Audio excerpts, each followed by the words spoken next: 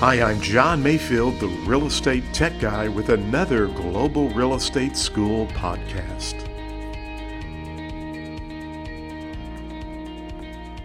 Welcome to the podcast. My name is John Mayfield, the real estate tech guy, and this is episode 105. Well, what does it mean to bequeath something? It means to give or leave something which is normally personal property through your will. So when you bequeath something, you're leaving someone through your will personal property.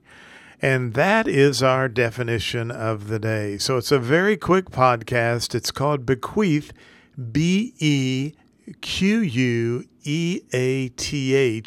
and it has to do with someone who dies and they bequeath personal property through their will. Well, don't forget, you can go over to Global Real Estate School, check out our flashcards there. We have some practice exams, and we would love to have you as a student.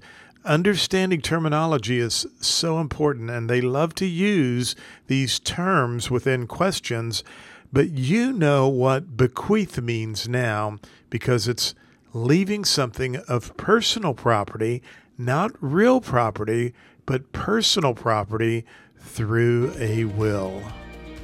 Thank you for listening to the podcast for Global Real Estate School. I'm John Mayfield, the real estate tech guy. Go out and make it a great day.